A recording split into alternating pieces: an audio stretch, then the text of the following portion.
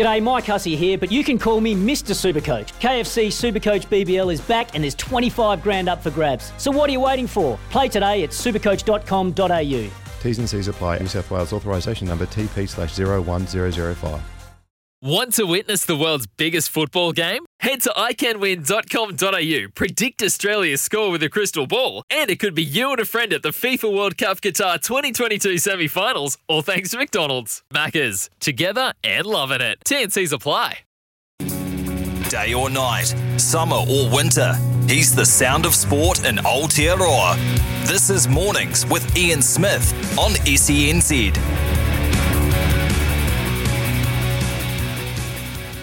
Morena and good morning, New Zealand. Tuesday morning, and it's 9:03 as we head towards midday. I'm Ian Smith.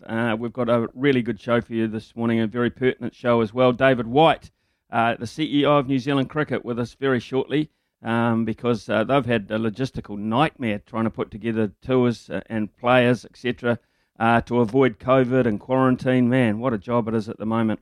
Wouldn't have it for quids. Phil Tolterangi. At 9:30, just after 9:30, we'll look at Lydia's performance, what's coming up in the golfing world, because, of course, Lydia headed straight to the UK for the Open Championship, the women's version, coming up very shortly. Interesting interview just after 10 with Brett Cameron. Now, Brett, of course, former All Black, but has gone from Christchurch to the Manawatu to take over the playmakers role there for the Turbo. So what's it like changing, and the decision behind that, and the need to, or the desire to keep playing and going higher in the game within New Zealand? What do those kind of fringe players feel like? Richard Nola and Mark Ginty will be the panel, and Mark Ginty, of course, is a fantastic cricket writer. He's got the inside oil on most things that happen in cricket, so look forward to that, particularly on a team naming day. Louis Herman Watt, Brendan Popwell, and the legendary, and I say that, and I don't say it very often about the Aussies, but a legendary David Campese after 11 o'clock. It's a busy morning. Sport is our religion, and here is Smithy's sermon. So while the country sits on tenterhooks awaiting the outcome of some more COVID tests of that port workers in Tauranga, the possibility of hosting the NRL Grand Final at Eden Park seems very remote indeed. Would the showpiece of rugby league sell out anyway in Auckland without the Warriors? Remember, no Aussie fans or Kiwis. The novelty factor would be huge, but it would be a real acid test of just how popular the 13-man code is in this country. More than likely, it would be a one-off occasion, a rare occasion, if indeed it did come to pass. What about combining it with other finals? How about the Farah Palmer Cup at 2 o'clock, the Bunnings NPC final at 4 o'clock, the NRL Grand Final at 7:30? Doesn't that cater for a few more, no, considerably more, oval ball appetites? There might be some confusing ground markings, but that would just add to the fun. It might end up slightly after 10 o'clock. We could promise not to cheer and applaud too loud at the presentations. No fireworks, definitely no fireworks. Hey, but isn't Helen Clark a big league fan, so there's no problem there? Vossi says the league teams are in a safe bubble now. So bubble to New Zealand, no problem at all. The PM says no, virtually no chance. Not even a busy Auckland heaving with sports fans over that weekend would qualify for an economic exemption. Well, not anymore anyway. To be fair, this is a far out. It seems more a knower than a goer, doesn't it? And the possibilities, my theories seem very distinct. Sad but true. But getting back to those sport workers in Tauranga, just say, and hopefully not, there are some positive tests. And just say that last weekend, half a dozen of those lads from the dock had a boys' trip to Eden Park and were part of the 47,000 crowd. Just saying.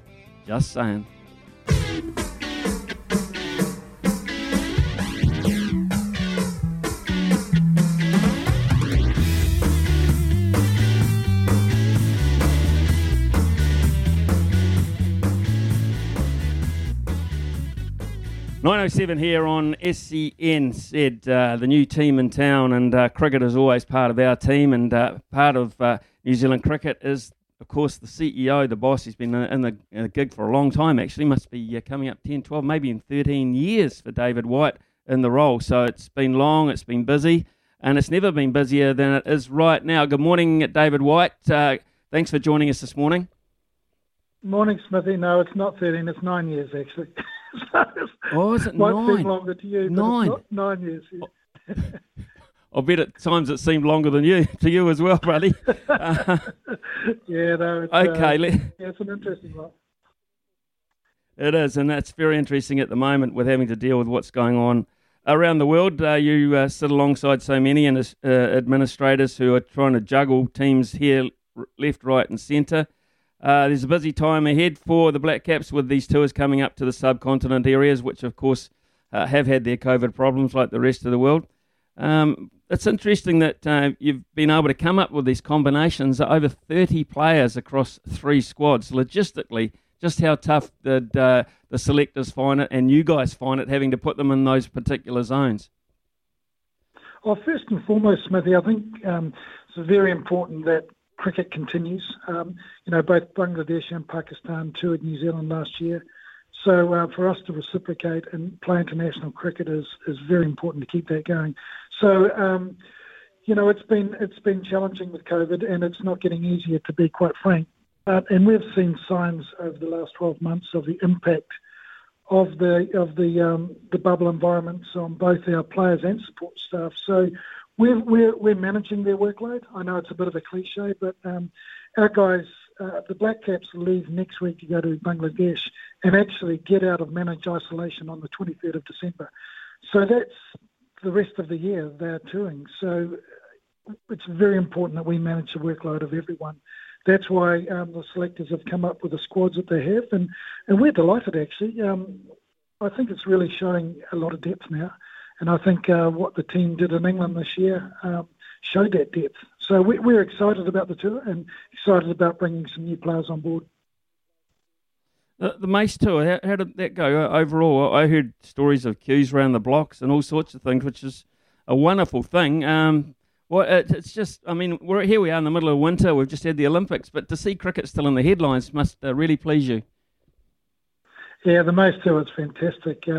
Unfortunately, it was a bit of a whistle-stop tour, so we couldn't do the whole country, but we've set up a system where the rest of the country can see the Mace throughout the summer. But we had huge queues throughout the country and a lot of excitement and interest, and it just shows you that Test cricket is strong and there's a real passion in New Zealand for Test cricket. One of the new men to come in terms of the coaching staff is a name that not many will know too much about, Glenn Pocknell, who's he's in charge of Wellington at the moment. Tell us a wee bit about Glenn and what you see in him with this pretty important tour that he's leading. Well, Glenn's a career coach, and one thing I think that we have done well over the years is we've brought coaches on who are well established and have kind of earned their stripes right from community up to elite. So he's one of those coaches. He's really doing a fantastic job now with Wellington, and I think it's very important that we invest in our New Zealand coaches. We invest in the domestic talent that we've got. And it's really shown dividends for us over the last 5 or 6 years. Waddy, obviously the big goal at the end of the year is the T20 World Cup in the UAE, Dubai, etc., those areas. So that was the one I guess you had to nail down first as the priority. Yeah, so we've actually got our 2 major priorities this winter are exactly that, the T20 World Cup.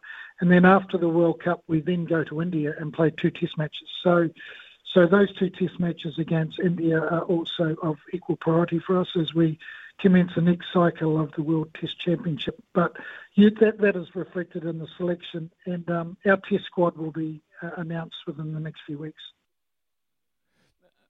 Waddy, you've also managed to find a window to release your IPL players. A lot of people around the country I still think they raise their eyebrows about that kind of thing.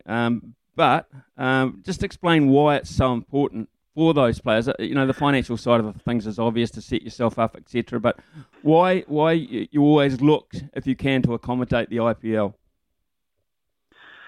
Well, we take a pragmatic approach to it. Just like you say, it can be challenging, but ever since it started in 2008, New Zealand Cricket has allowed its players to play in the IPL. It does provide them the opportunity to play at a strong level, and also receive some additional remuneration. There's no hiding from that. Our players don't get paid the same amount as some of the big countries, but it is a way to supplement their income. And like I said, we take a pragmatic approach to it, and I don't believe it's impacted on our international performance. In fact, I think in some areas it's enhanced it. Well, certainly from a player's point of view, okay, obviously there's money to be made out of it, but the opportunity, a very rare opportunity to learn and to pass on information, with the experienced players like Williamson and Bolt and co. But for the younger guys who are lucky enough to get a gig there, the ability and the opportunity to learn, you probably can't put a price on some of that. Oh, and I think a great example of that, Smithy, is Jamison playing with Kohli. Formed a nice bond and respectful relationship, but just to learn from those players is a great opportunity. Whitey, you and I, we toured together to Pakistan in 1990, but since that time there hasn't been a lot of action for New Zealand in Pakistan or Pakistan at home for anybody, to be fair. So I guess it's pleasing that we can get back to Pakistan from your point of view. I think for international cricket, I think it's a real positive. Gee, it's been tough for them over a number of years now. For them to not be able to play at home, for their fans and the development of the players has been challenging. So I think for global cricket, I think it's a real positive. And, we're looking forward to the tour. It's a challenging place, but I think it's a real positive for international cricket. 9:14 here on SENZ, talking to CEO of New Zealand Cricket, David White. Whitey, let's look at what's coming up at home this year. The schedule that, all going well, is in place for the Black Caps. Yeah, so we're working through that with the government at the moment, just securing MIQ spots. So we've obviously got our international program, plus we've also got the Women's World Cup, which is a big focus. But we host test matches against Bangladesh and South Africa, short form against South Africa, and also the Netherlands. They're coming over to play in the Cricket World Cup qualifying rounds, the one-day games. And we're also, it's quite a fluid situation at the moment, to be quite honest. And we're always looking for more opportunities to get quality teams into New Zealand, and that's ongoing as we go. So it's August now. This world that we live in changes by the day. So we're hopeful that by the end of this month, early September, we'll have a confirmed program. Well, it's interesting you mentioned the Women's World Cup. I mean, obviously postponed, put back, and of course we've got a side that are privileged and a country privileged to host it. Logistically, though, there you go. I mean, I won't say the word nightmare, but it's got to be bloody tough to put all that together at the moment.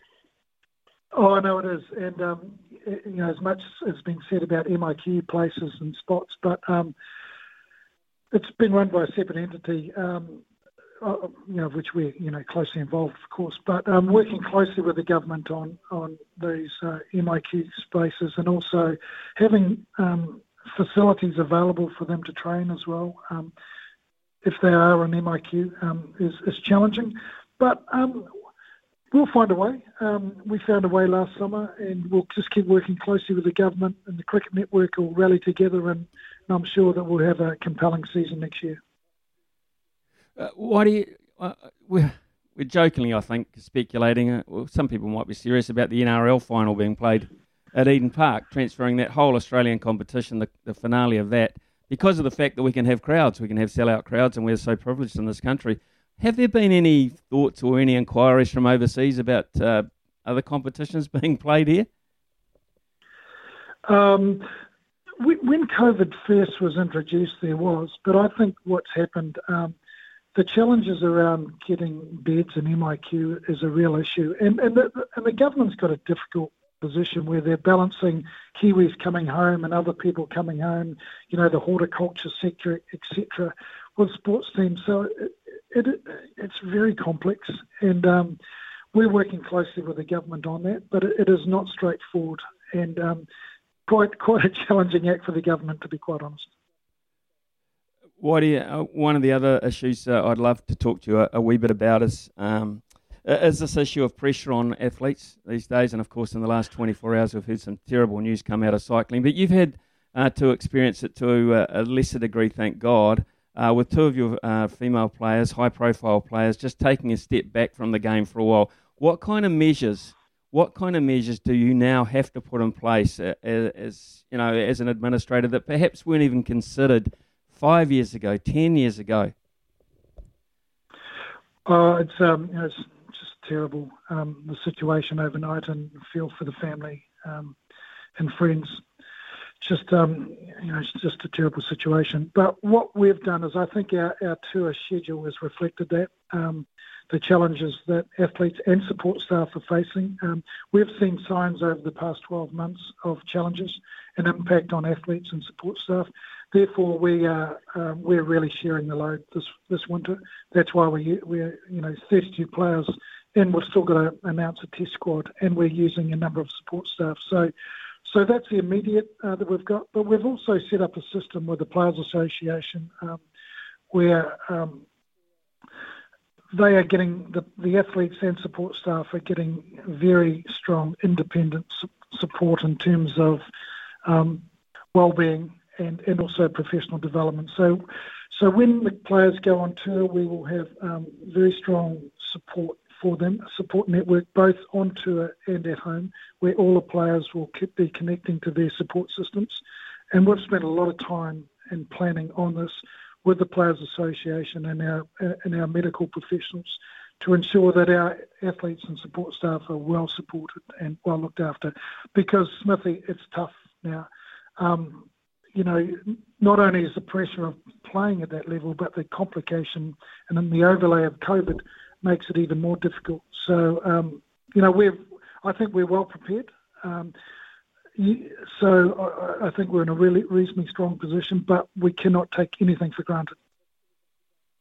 Yeah, it is. It's very sombre. It's very sobering. And I think a lot of people just, look at our teams on the field and say, okay, they got there, they came up through the ranks and etc. But when you consider, that these are jobs now. These are just not sports. These are jobs. These are commitment to the future for yourself, for your family, etc. And a hell of a lot more hinges on it these days. It seems from the outside anyway that that the pressures can get too much for some people. I mean, and I'm not just saying this about women's sport. The men, I'm sure, feel a lot of pressure about the future after cricket, and that they're the fringe type players I'm talking about who have no guarantees.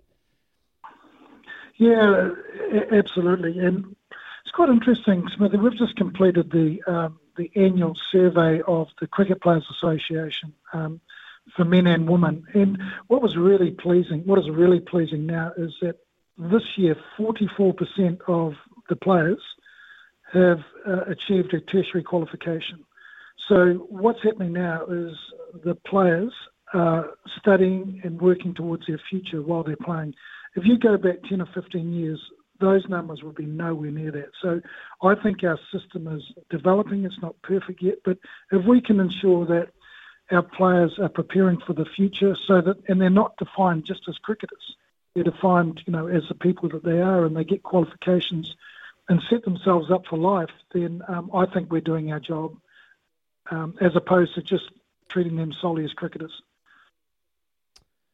Yeah, well, Whitey, I think you're doing your job in a lot of areas, actually. It sounds like you've got the back room pretty well covered, but the fact of the matter is we're performing on the field and we are one of the most respected cricketing nations, if not the most, and probably the side that every other country in the world wants to see on their shores at the moment.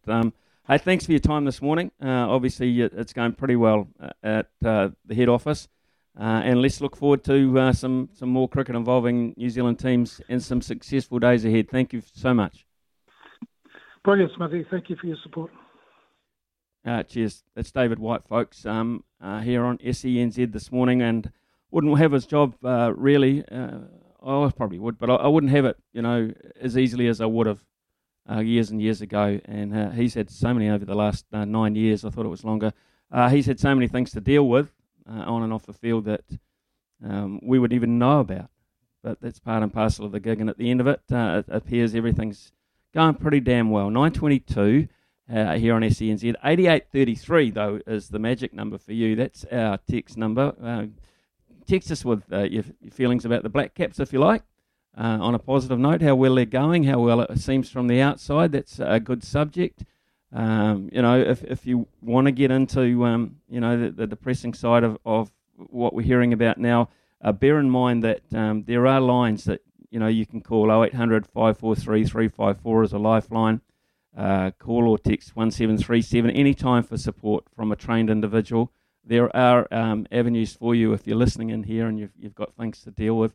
The boys on the Brecky show said, please call if you need an outlet.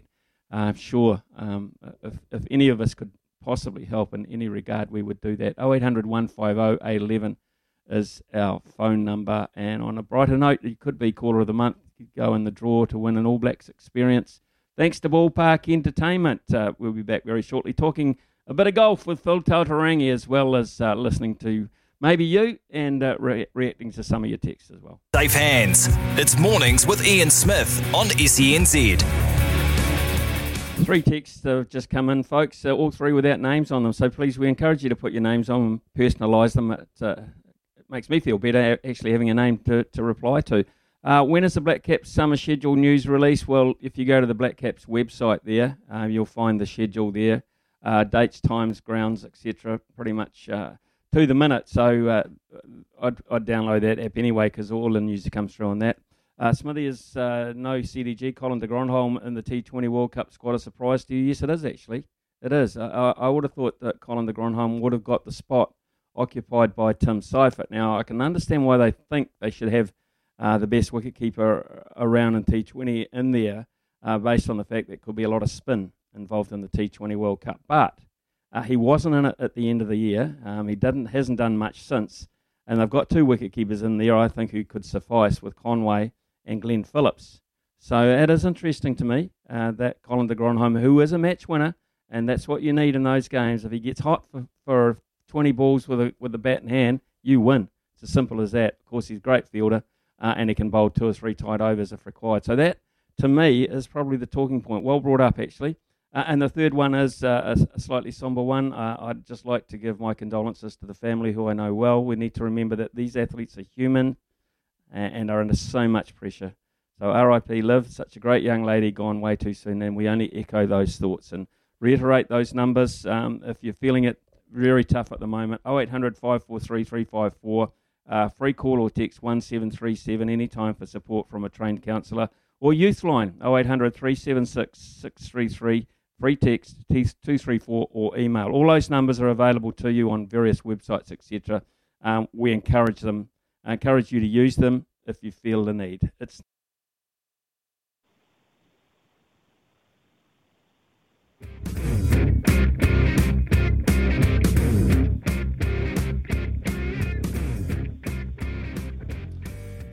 9:33 here on SENZ, and opportunity to cross over to our golfing expert. Tee it up with Phil Tautarangi on Saturday mornings at 7 o'clock. It's a busy show. I really enjoy listening to it. It keeps us up to the minute with everything going on in the golfing world, and it is a pretty busy place. And Phil, just these horrible times that we're sort of experiencing at the moment or feeling in New Zealand over this poor young lady. It reminds me of a golf book I read, and you know, it was at the time when it was released, regarded as probably one of the most pertinent sporting books of its era, and that you will have read, I'm sure, and experienced some of this stuff, was A Good Walk Spoiled, The Days and Nights on a PGA Tour by John Feinstein. Man, that is such an open and outlining read. I remember it, and in fact, I might even go back and reread it. It was that fascinating, because I think it applies even more today. Not only have I read it, Smithy, I've lived it, and just about every single word that John Feinstein penned in that book is absolutely the environment on the PGA Tour. Well, some of it's sprinkled with some sunshine from time to time, but there are a lot of lonely nights and a lot of times where you you embark on a career in sport, pursuing your dream and your passions, but not every single day on the road is like that, and you can attest to that. Yeah, I know. You just hope as an athlete that your really great days outweigh the other ones, but it just does emphasise that when your career is on the line, when your dream is on the line, as much as anything else tangible, your dream is on the line. Just how tough it can be out there. Well, it is, and I think it also highlights, Smithy, the importance of team. And golf's an individual sport, and there are a number of different sports where, although you feel like you are part of a team, you are in somewhat isolated as an individual. But it's important to have good people around you, and some of those good people can just be your mates that aren't actually on your team, that you just catch up with for a beer down at the pub every now and then. Those mates that you went to school with. I had a couple of really close mates who ended up being my best men and are still very, very close, who grounded you, who kind of brought you back down to the realities of life. And sometimes you kind of need that to snap you out of either the little lull that you're in, the little dark cloud that might be hanging over you, and then also bring you back down to ground when maybe things are going well and you think you're a little bit bigger than the boots that you wear. Yeah, absolutely. Now, some very true words there. Just getting back to ground zero from time to time and really realising that there is a life, another option out there at times is really good. Now, hey, look, it seems that Lydia's got a great support staff around, and once again she creates a bit of golfing history. Another medal. Boy, it was topsy-turvy sort of event for her there. It's like what could have been, isn't it? What could have been. Yeah, it really is. Smithy, you're right. I think, and to be fair, and we spoke a little bit about this last week, and I've been kind of taking the mickey a little bit about 72 holes of straight play as the format for the men's and women's Olympic competitions. But across the last couple of weeks, you weren't too sure what medal was going to go to what player until the last putts had dropped. So, kudos, I guess, that not only the format, the players, but the golf course as well, and just the way it was all handled around the Olympics. We got some pretty exciting finishes. Lydia was, at one moment she looked like she was wearing gold. A hole later looked like she was getting nothing. Ultimately, in the playoff for silver and bronze, and came out with the lesser of the two. But when you have a look at maybe the last couple of years, obviously she was in number one player in the world in Rio and took home the silver then. It's been a little bit of a windy road since. And, here's Lydia, who most probably is the epitome of graciousness in competition, who, seems to have, in her young years, a very philosophical approach to golf, despite it being her chosen pursuit from a very young age. I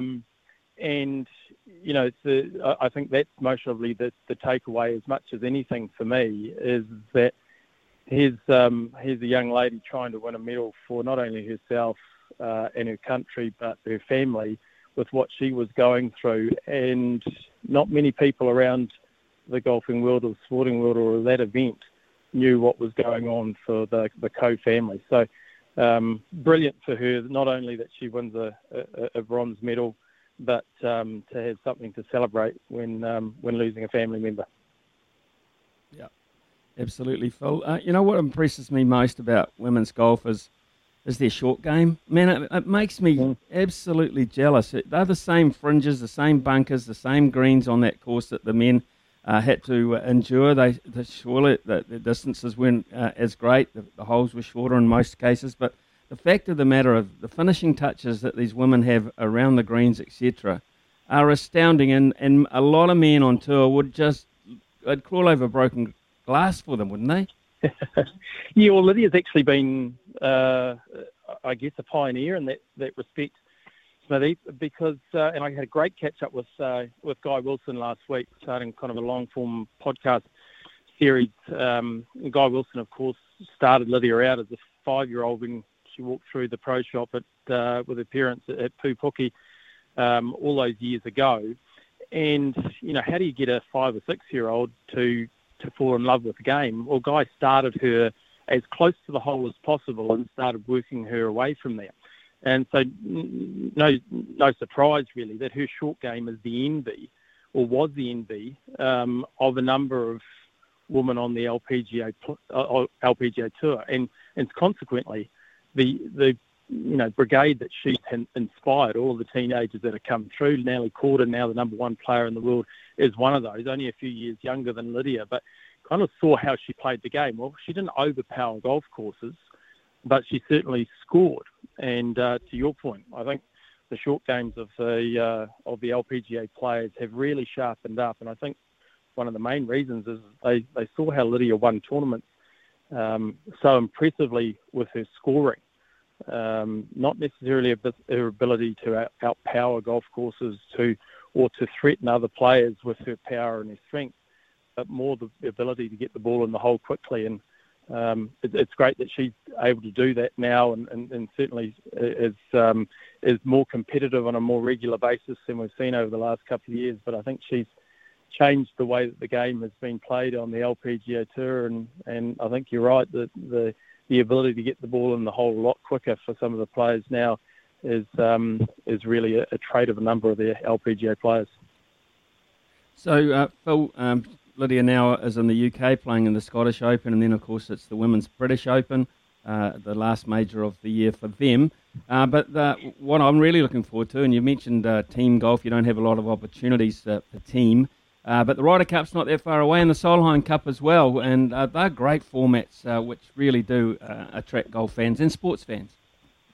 Yeah, really are, and they changed it up a little bit. We've got the FedEx Cup before that, and look, that's a kind of a season-ending series where all of those players that have played well throughout the course of the year, they get to play for a bit of Christmas dough. But yeah, the Solheim Cup and the Ryder Cup are going to take on slightly different storylines, I think, this year. Inevitably, in the men's competition, it's always about can the overwhelming favourites of the US take on the underdogs of Europe. I think it's going to be slightly different storylines this year with some of the characters that are going to be on those sides, namely Bryson DeChambeau and Brooks Koepka from a team culture standpoint in the US team room and in Europe. It's going to be interesting given that they've got the number one player in the world in Jon Rahm. But as we talked about a couple of weeks ago, can he get a test negative for COVID is going to be something that we'll keep an eye on as we get a little closer to that competition late September. As always, Phil, thanks very much. Regular spot on Tuesday with us. Fantastic, just to keep us up with what's going on in the world of golf, and they're not exempt for all these other things either, to be fair. A lot of pressure involved on the individuals involved in that. So, yeah, really good. And, of course, 7 o'clock on Saturday mornings. Tee it up with Phil. Why don't you? I do. It's 9:48. Before 10 o'clock, I shall give you my multi-suggestion for the day and lament a woeful performance yesterday, badly let down by sporting teams around the world. But it's a good opportunity to have a look at these T20 squads and these touring squads. One of the first things I noticed, John, that when you're organising tours overseas these days, you don't have a lot of venues involved. So when they go to Bangladesh, all 5 T20s are at Dhaka. In Pakistan, all 3 one-day internationals are at Rawalpindi. That's the home of Shoaib Akhtar, the Rawalpindi Express. And the 5 T20s are all in Lahore. So, the logistics of having to get out of bubbles and into bubbles, etc., and travelling through countries who have had COVID problems, there's no doubt about it, is taken away with these solo venues. So that's probably one of the small upsides of the whole deal. But I look at the T20 World Cup squad in particular. I don't expect the Test squad to India to be any different than the one that went to England and won the World Test Championship. Why wouldn't it be? Because of the personnel involved there, the form that they're in. And, of course, very important if you could pick up a win against India in India. Ooh, how good would that be? Right, those T20 squads for the World Cup. Kane Williamson, captain. Astle, Bolt, Chapman, mark that one down. Conway, Ferguson, Guptill, Jamieson, Mitchell, Neesham, Phillips, Mitchell, Santner, Seifert, Sodhi, Southey. So obviously when they look at Colin de Grandhomme, they put him in a bracket with the likes of Daryl Mitchell and Jimmy Neesham, and decided that 3 into 2 won't go, so they've got that base pretty well covered. But I'd quite like to see Colin de Grandhomme in there, just that X factor, that hitting the ball out of the ground factor you cannot deny. Tim Seifert, as I said before, I think he's the lucky one there, because I think he's slightly surplus to requirements when you've got wicketkeepers who are as capable as Conway and Glenn Phillips.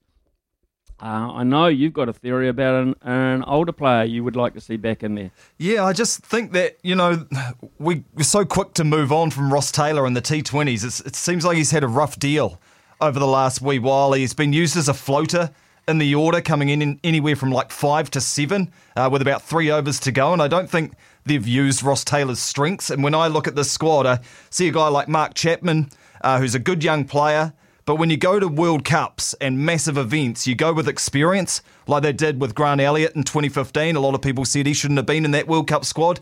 He ends up hitting the winning 6 against South Africa in the semi-final. I just think that they just put a line through Ross Taylor way too early, and that you still need experience when you go to massive events like this. I know Mark Chapman rolls the arm over a little bit of left arm spin.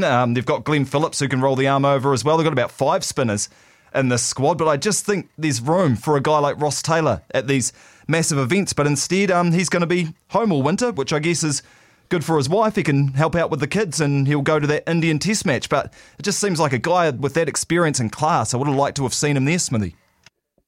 He's probably got a ride-on mower to handle those lawns at the weekends. But, John, you should give him your address, because with a sermon like that, he probably said you a good bottle of red wine sticking up for him.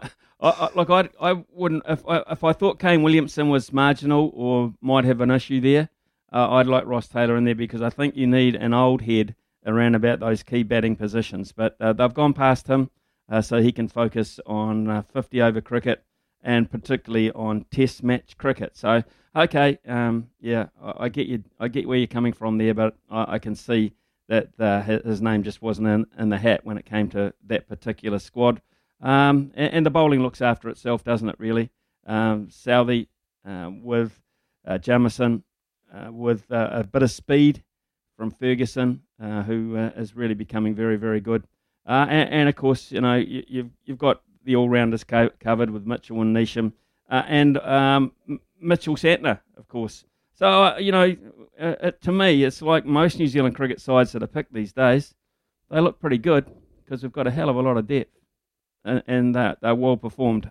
Unlike me, John, with my multi. So coming up very shortly is today's answer to your financial problems. Not. The stumps to behind the mic, you're in safe hands. It's Mornings with Ian Smith on SENZ. You got to know when to hold 'em, know when to fold 'em, Smithy's multi. know when to walk away, and know when to run. Bet live on your favourite sports. Download the TAB app today. Used to be one of my favourite songs, The Gambler by Kenny Rogers. It's increasingly become one of my least favourites. The reason why? My multis are not going too good. Yesterday, the Galaxy blew a 1-0 lead to draw with the Vancouver Whitecaps, so no there. Melbourne beat the West Coast in the AFL. Yeah, that wasn't a big margin either on the betting side of it. It should have been really comfortable. But this is the one, when you lose but you enjoy losing, this is the one that pops up on my mind here, John. Australia to beat Bangladesh at $1.47. They got rolled for 62. They got beaten in the series 4-1. They are in a bit of a mess, to be fair. They are in a serious mess. Their white ball form of cricket at the moment, particularly T20 cricket, without Mitch Marsh in the series, the 2 series they've had against the West Indies and Bangladesh, they would have been even more embarrassed. So they'll be quite glad they're going into quarantine, I think, in Australia, so that just let the dust settle. Yeah, they'll be glad that their Olympians did so well too, so they can kind of be forgotten about, Smithy. Yeah, they won't want to drink as much as the Sevens guys or the rowing 8, though, because they wouldn't want another headline after playing like that. Right, let's get on to today's possibility for you. Right, women's tennis, ATP in Montreal. Madison Keys will beat Marino for $1.21. And 2 baseball games, which I always shudder when I even think about them, but not many options today, so we'll have a crack at baseball and look on the positive side. The White Sox, Chicago White Sox, they will beat the Twins at $1.41, And also the Padres, San Diego Padres, will beat the Miami Marlins at $1.38. Not a great return, just $2.35. So I'm hopeful of that one coming through. After the break, we have got Brett Cameron, of course, who was an All Black. He wants to be an All Black again, and he's made the move to Palmerston North to try and become another All Black. And also, we'll be talking to Richard Nola and to Mark Genty, cricket writer of note, in our panel. Louis Herman Watt, Brendan Popplewell. That's all before 11 o'clock. And don't forget, a little later than that, David Campese. Yeah, Campo. He's going to join us with his thoughts about Bledisloe Cup 1 and looking forward to Bledisloe Cup 2. CNZ. This is Mornings with Ian Smith.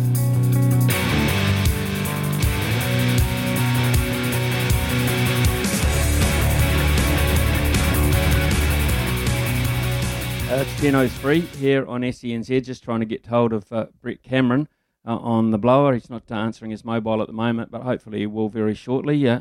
Laurent Marcel Jacobs is in the news, and he's Italy's double Olympic champion, of course. He insisted he is not bothered by suspicions of doping raised by the media, and that hard work is to thank for his record-breaking exploits in Tokyo. He became the first Italian, of course, to win the 100 metres gold, setting a European record time of 9.80 seconds. Gee, that's quick. And was part of his country's triumphant 4x100 metre relay team as well, knocking over the favoured Americans, the Jamaicans, not even in sight, really. It was just, when it came to the sprint, it was just Italians all the way. You go to the Azzurri. 26 years of age, this fellow is, 26 years of age, and he said, these controversies do not affect me. I know I got here by making many sacrifices. I have been through disappointments and defeats, but I always got back up and rolled my sleeves up. If I have reached this point, it is only thanks to hard work. They can write what they want. So it's a little bit revealing, but depressing too. Always when there's a surprise a result by that kind of thing at the Olympics, John, people tend to start asking questions rather than saying, hell, that was well done. And I suppose it stems from the days of Lance Armstrong and all the doping and other forms of sport as well. So it's a shame. It really is. They had, to be fair, I go back as far Ben Johnson. I go back quite a long way in the 100 metre sprints and look at some of those performances. And I suppose you do just raise your eyebrows a bit every now and then. Absolutely, especially during the 80s when it was pretty rampant across a lot of countries. And yeah, I guess when you see an Italian winning the 100 metres, you instantly think, whoa, what's going on here? I always said that if Usain Bolt, it had come out that he'd been doping, then that would do to me with athletics what Lance Armstrong did to me with cycling. I just have to tap out because, you want to trust the Olympics, Smithy. You really do. And I know these Olympics were different. It was hard to kind of test athletes. I think a lot of athletes were testing themselves and handing in their samples. So I wouldn't be surprised, let's put it this way, if our Italian friend got done for doping, Laurent Marcel Jacobs, but I'm hoping not, because he would be an absolute hero in Italy at the moment. I can't believe he won gold for a start, and then they won the 4x100 relay. Just incredible stuff. But yeah, the suspicion of doping definitely does hang over the Olympics these days, that's for sure. Yeah, it does. It does. It really does. And it's a sad state of affairs. Still waiting for Brett Cameron, hopefully. I can tell you about birthdays today. All these little snippets come in handy when you've got a bit of a gap to fill. Baron Porritt, Colonel Arthur Espy Porritt, was born on this day back in 1900. Fantastic. Lived to the age of 94, a New Zealand physician, military surgeon, statesman and athlete. He won a bronze medal at the 1924 Summer Olympics in the 100 metre sprint, of all things, and he was drug-free. He served as the 11th Governor-General of New Zealand from 1967 to 1972. Porritt Stadium, after Baron Porritt, as he was named later in life. Maurice Brownlee, how about the Brownlee brothers? Brownlee represented Hawke's Bay at provincial level, was a member of the New Zealand national team, the All Blacks, from 22 to 28. He played 61 matches for New Zealand, a record for all Black appearances that stood until surpassed by Kevin Skinner, the enforcer, in 1956. Rebecca Scown, of course, partner with Juliet Haig, now Juliet Drysdale. She won the bronze medal in the women's coxless pair at the 2012 Summer Olympics. Born 1983, Rebecca Scown. And the legendary great Valerie Young, born in 1937, competed at the 1958, 62, 66, and 74 Commonwealth Games and won 7 medals in the shot put and discus throw. So there you have it in terms of birthdays today. And also today in history, we talked about this. We joked about it a wee bit with Izzy, but All Blacks, Josh Kronfeld and Jeff Wilson signed contracts with the New Zealand Rugby Union, heralding the victory of Rupert Murdoch over Kerry Packer in a battle for the rights to televise professional rugby. The announcement of the Murdoch-backed professionalism of Southern Hemisphere rugby on the 23rd of June 1995 was the latest salvo in a war between the two Australian media magnates. Enraged by Murdoch's News Corporation attempt to take over World Rugby, Packer backed the World Rugby Corporation, which lobbied the world's best players to join a global competition.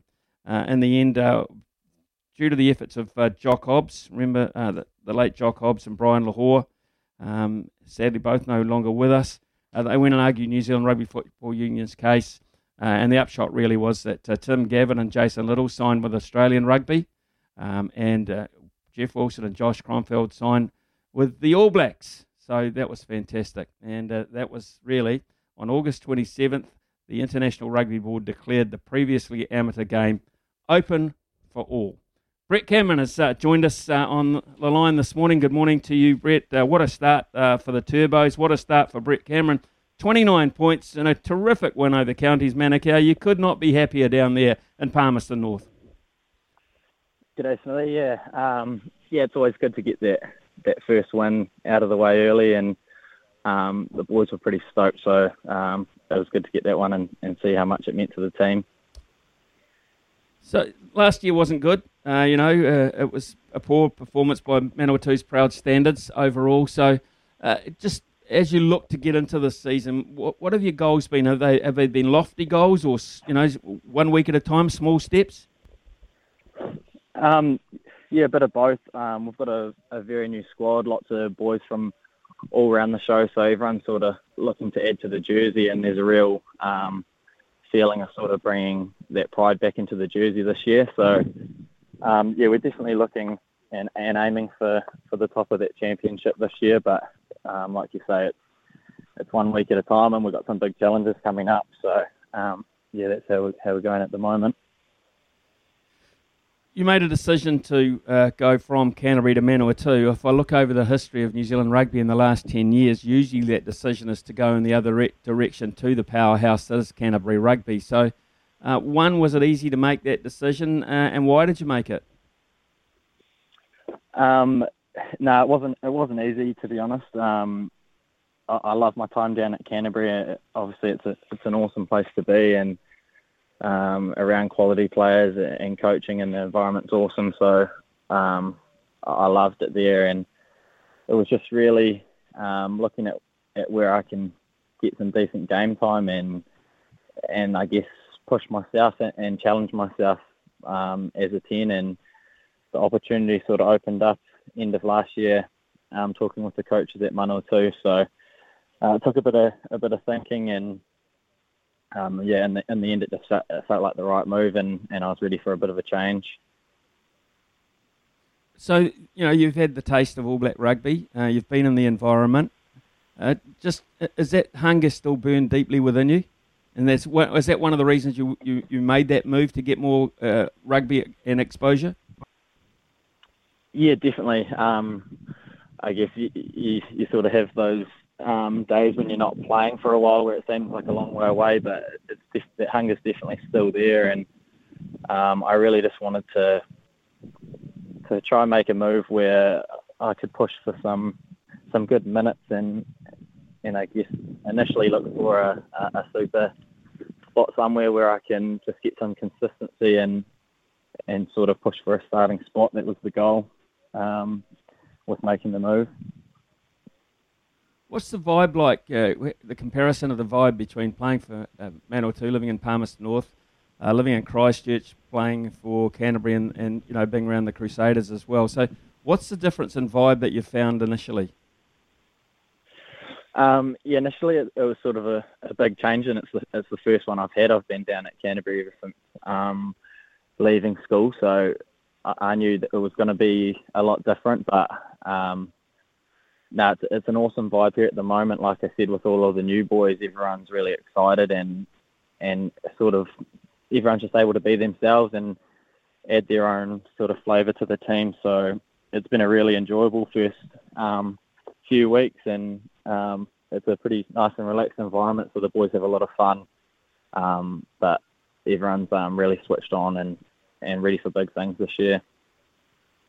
So, even now, even though you've achieved an All Black jersey, an All Black status, who are the players you sort of look to, and who have been the people that you work with to try and develop your game, and who are you going to work with, now you're in Palmerston North? Well, obviously working with Richie was awesome. He's world class, and just the way he goes about his week, it was awesome just to sort of be by his side for a few years and just see sort of why he performs the way he does. The work he puts on and his preparation is pretty unreal. So to sort of learn how to build my week and prepare just to be able to go out and play was, I think it's been a massive growth for me. So just putting that into practice this year is what I'm really looking forward to. And we've got some experienced boys here with Nehi Munaskata. He's helping out coaching and still sort of running around at training. So he's got some great ideas, as well as Boothie as well. He's helping the coaches. So it's also just to sort of pick their brains, and we sit around together and have lots of chats throughout the day, ways we can get better and keep growing the team. Talking to Brett Cameron this morning here, it's 10:14 on SENZ. Brett has made the move from Canterbury to play for the Manawa Turbos, and of course they had a rollicking start, beating counties at Manukau over the weekend. Wasn't a surprise to me. It might have been a surprise to some because I've lived in Palmerston North. I know the feeling, and particularly around the Shield era there was nothing stronger in New Zealand rugby. What are the areas that Brett Cameron is looking at working on individually in your own game when you do self-analysis? Initially, it's just sort of my decision making, I guess, and this year I've sort of set the challenge to really step up and be a leader, and I'm really enjoying that so far, being able to drive our attack and throw my ideas and just sort of being that guy that the team can look to in tough situations, and just having solutions for the team. So at the moment, I'm sort of just looking at my decision making throughout the game, and I guess why we're making those decisions as a 10 and as a game driver. What kind of role do you have defensively then? Because defence, I think, is probably as big a factor, if not the most dominating factor of rugby these days, because of defensive lines, etc., and speed out of defence. What role does a traditional number 10 have in those areas now?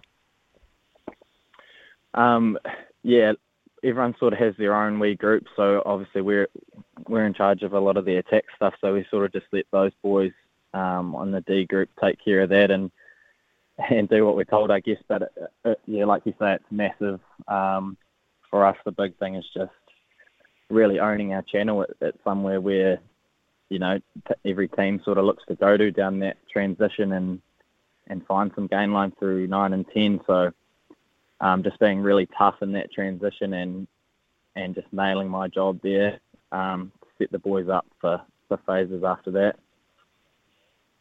Well, you're not out of Christchurch for very long, because you're back this weekend, and of course they copped a loss at Eden Park on last Sunday. So this is a challenge, a crossover game for you. So this will test you, and you'll probably find out where you're at very quickly. Yeah, definitely. We talked about, it's a different beast this week, and they'll be hurting. It's a massive game that they look forward to, as those Auckland games. So no doubt they'll be firing this week. So the boys have played Canterbury in previous years and know what it's all about. So the belief there, obviously, had a couple of wins in the last few years. So the boys are confident. We know we've really got to be on physically and throughout the whole 80 minutes. They're a clinical side and they'll bring that this weekend. So next step after this, of course, is Super Rugby. Where are you at with that? I mean, the ideal for you surely would be to be a general, a 10, a starting 10 in a Super franchise. That would be, I guess, the product of what you're doing in Palmerston North. So what are your expectations there, Brett? I've actually just signed a deal in Japan for Kamaishi for next year, for next season until the end of May. It was a really tough decision for me. That playing Super Rugby was a massive driver the last couple of years, and initially when I moved up here, so it was really tough for me to leave. But just sort of looking around at the first fives and how the teams are shaping up at the moment, it was going to be tough to get a spot. I guess I wasn't. I just wanted to take it into my own hands instead of waiting around till the end of the season. But coming back next year and playing NPC is still a massive goal for me to just get some consistency and look to get back in the Super Rugby mix after that. Hey, look, thanks for talking to us, Brett. It sounds like you've got the next 7 or 8 months of your rugby career, or maybe 12 months mapped out ahead of you. Let's just hope you stay injury free, and things pan out for you in the right direction. And wish you all the best, not just with the future, but the immediate future. Canterbury at the weekend against the Manawatu Turbos. Look forward to a major upset down there, and wouldn't you just enjoy that with your mates? Yeah, I'd be lying if I said that wouldn't be pretty satisfying. But no, cheers, Smithy. I appreciate it. All good. Thanks very much for your thoughts there, Brett, and go well. Brett Cameron there from the Manawatu Turbos. So the panel coming up very shortly. We have got Richard Nola and we have got Mark Genty with us. Some guy just texted me and said, Smithy, do some research. I'll read out a lot of texts. Do some research. Brett's signed in Japan. He's already mentioned in the interview that the move to Manawatu would hopefully suit a contract in the future. Yes, I know that. But I needed to know the details. I wanted him to say that. You give these guys an opportunity. Sorry, but if my skills and my interviewing skills aren't to your standard, then keep texting in and I'll take your advice. I'm sure I will. Okay, it's 10:19. He's the voice of sport in New Zealand. Superman! Nothing gets past Smithy. This is Mornings with Ian Smith on SENZ. Big talk, big opinions, the panel. Talk to me, yeah.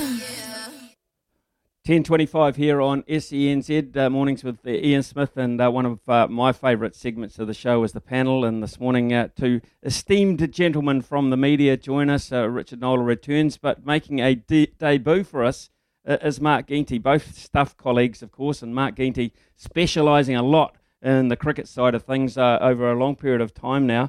Morning to you both. Mark, interesting. Naming multi-squads these days, the New Zealand selectors. Very busy boys. Yeah, morning, Smithy. It's a lot to get your head around this morning with those announcements. It's hard to know what to make of it all, but certainly a couple of newcomers, Ben Sears and Cole McConkey, getting their chance in Bangladesh or Pakistan or both.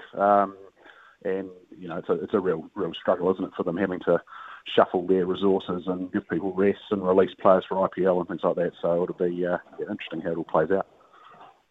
We've had a bit of reaction to the teams coming in, and particularly the T20 World Squad. And the name, a lot of people were saying, where's Colin de Grandhomme?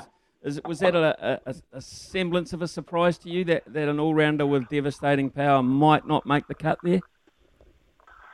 No, it wasn't a surprise to me. I think Finn Allen being left out was more of a surprise. But de Grandhomme, obviously we know how destructive he is, how how he can win a game, change a game. But I think his bowling, particularly in the T20 game, has been really collared by various batsmen, and he had that injury plague last summer as well. And it was pretty clear in the T20 team last summer that Daryl Mitchell had gone past him. I mean, his bowling's not foolproof either, but he's adding probably a bit more as an all-rounder than de Grandhomme. So, people might say he's hard done by. I don't know. I think he's still got that destructive power of the bat, and he has been going well in England, mainly with the bat. And he was used as a batsman in that series a couple of years ago against India at number 5. So, not a biggie for me. I mean, Finn Allen probably deserved a crack, but I think that signals to me that Devon Conway may be used as an opener potentially. Allen's, he's just taken the 2020 world by storm, but perhaps may have come up slightly soon for him. Oh, interesting. Yeah, I take your point there too. Speaking of changes, good morning to you, Richard Nola. After that All Black performance at Eden Park and Bledisloe Cup 1, are you forecasting anything major in terms of changes for Bledisloe Cup 2 from Ian Foster's group? No, I'm not. Good morning, guys. No, I think he'll stick with what he's got there. He will definitely expect improvements. He'll expect more punch off his bench.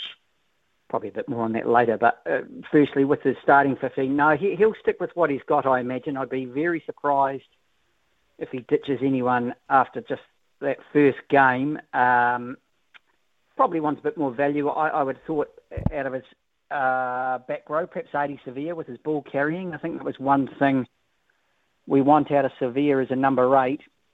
I mean, clearly we know how good he can be as a fetcher at number 7 and, mobile he is. But I just thought Sevilla perhaps didn't get the chance to get into the game, get his hands on the ball as much as we'd like to have seen with that leg drive, just creating that momentum, bending defensive lines and giving the All Blacks some go forward. And I thought Akira Ioane did enough at 6.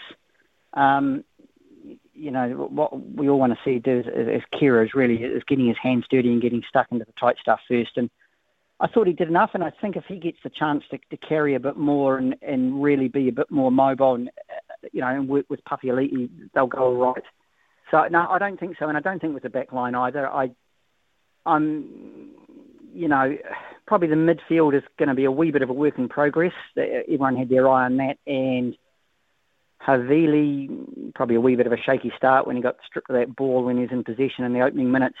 He got better and better. And I think if that midfield can be a bit more direct with their attack, Havili and Leonard Brown, if they can straighten up the attack a bit more and just get over the advantage line quicker and get the Aussies on the back foot and retain possession for phases and retain discipline.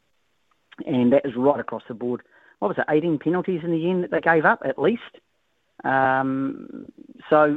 it as a whole. No, I don't think he'll make changes at all. I don't think anyone deserves to be punished, and I know they don't even use that word these days, and that's fair. But when you do drop players, that's essentially what you're doing. And off the back of that first game, no, but he will expect vast improvements in a number of areas, and starting, first with discipline, because how the All Blacks didn't get yellow carded in that final 5 to 10 minutes is beyond me. And if I was Dave Rennie, I'd have been ropeable at the end of that game. The Wallabies had got within striking distance, and it should have been against 14 men towards the end. So, yeah, plenty for Ian Foster to work on, isn't there? Yeah, there is. And can I tell you, I did speak to Dave Rennie afterwards, and Dave Rennie has got a very cool exterior most of the time, but I sensed the fact of the matter was that I think he quoted it, something along the lines of, we've got to look into that. And so I don't know whether they can or what they can do about it because it's history now, but they won't want it to happen again. Fellas, please stay with us. Big talk, big opinions, the panel. Talk to me, yeah. Part 2 of the panel this morning, Richard Nola, of course, from the press and stuff, and Mark Ginty out of Wellington, stuff also. Mark Ginty, I asked, I gave you a little bit of a prelim before the news. Is Ian Foster under pressure? We know that, for all intents and purposes, he hasn't been extended out, or has he? Maybe I'm behind the times there. Is he under pressure? Oh, I think he is, certainly. I mean, the fact that he's, his contract's up and it hasn't been extended is certainly a sign they want to see the All Blacks getting back to where they were, which is the dominant team in the world, and they're certainly not at the moment. So yeah, I think, and obviously that last 10 minutes or so at Eden Park just heightens the questions more. I think people want to see a consistent selection and pick his top team and stick with it and develop a bit of consistency, but also the physicality that we were talking about. Richard was mentioning before, that they want the All Blacks to be muscling up against not the Wallabies are probably not the best example, but the South Africas and the Northern Hemisphere sides later on. So certainly he has the microscopes on, and he may well have the faith of New Zealand rugby, but at the moment there's still those questions that need to be answered. And right through the season, I think South Africa is probably going to pose the greatest test, and the acid test for him, and particularly those forwards and his own tactics and power over the side. Do you see, Richard Nola, do you see any fragility?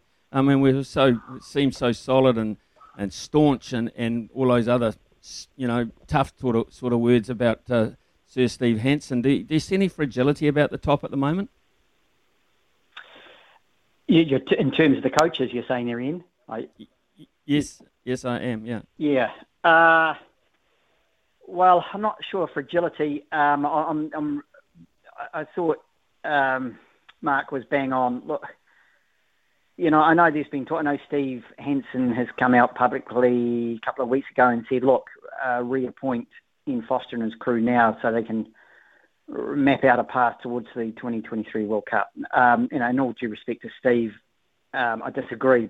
And good on him for sticking with his mate and showing some loyalty. But look, New Zealand Rugby, to me, it's going to be fascinating how New Zealand Rugby Board, this is a massive call for them. And I'm not seeing any fragility as such, but they can't go appointing these guys without, I'm talking about these coaches that were Ian Foster, they can't appoint him until he's proved himself against the world champion Springbok side. Now, any decision before that, there would be an uproar here among the rugby public, you would expect, because I know last year was very difficult under COVID, and I fully understand that everyone, that everything was disrupted for the All Blacks, and so it was a difficult year, and they retained the Bledisloe Cup, and they won that truncated competition, the Tri-Nations.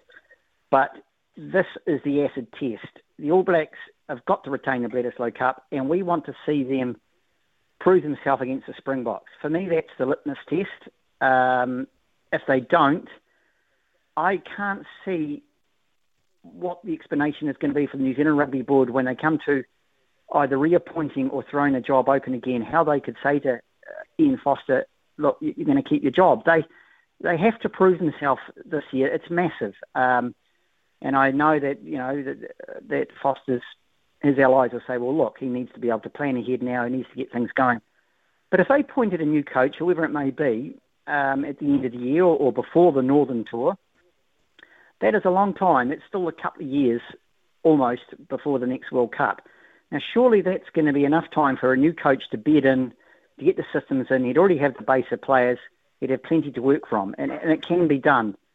And it sounds harsh, and I know probably, Foster and co will say, well, no, we see it a different way, and I can understand that.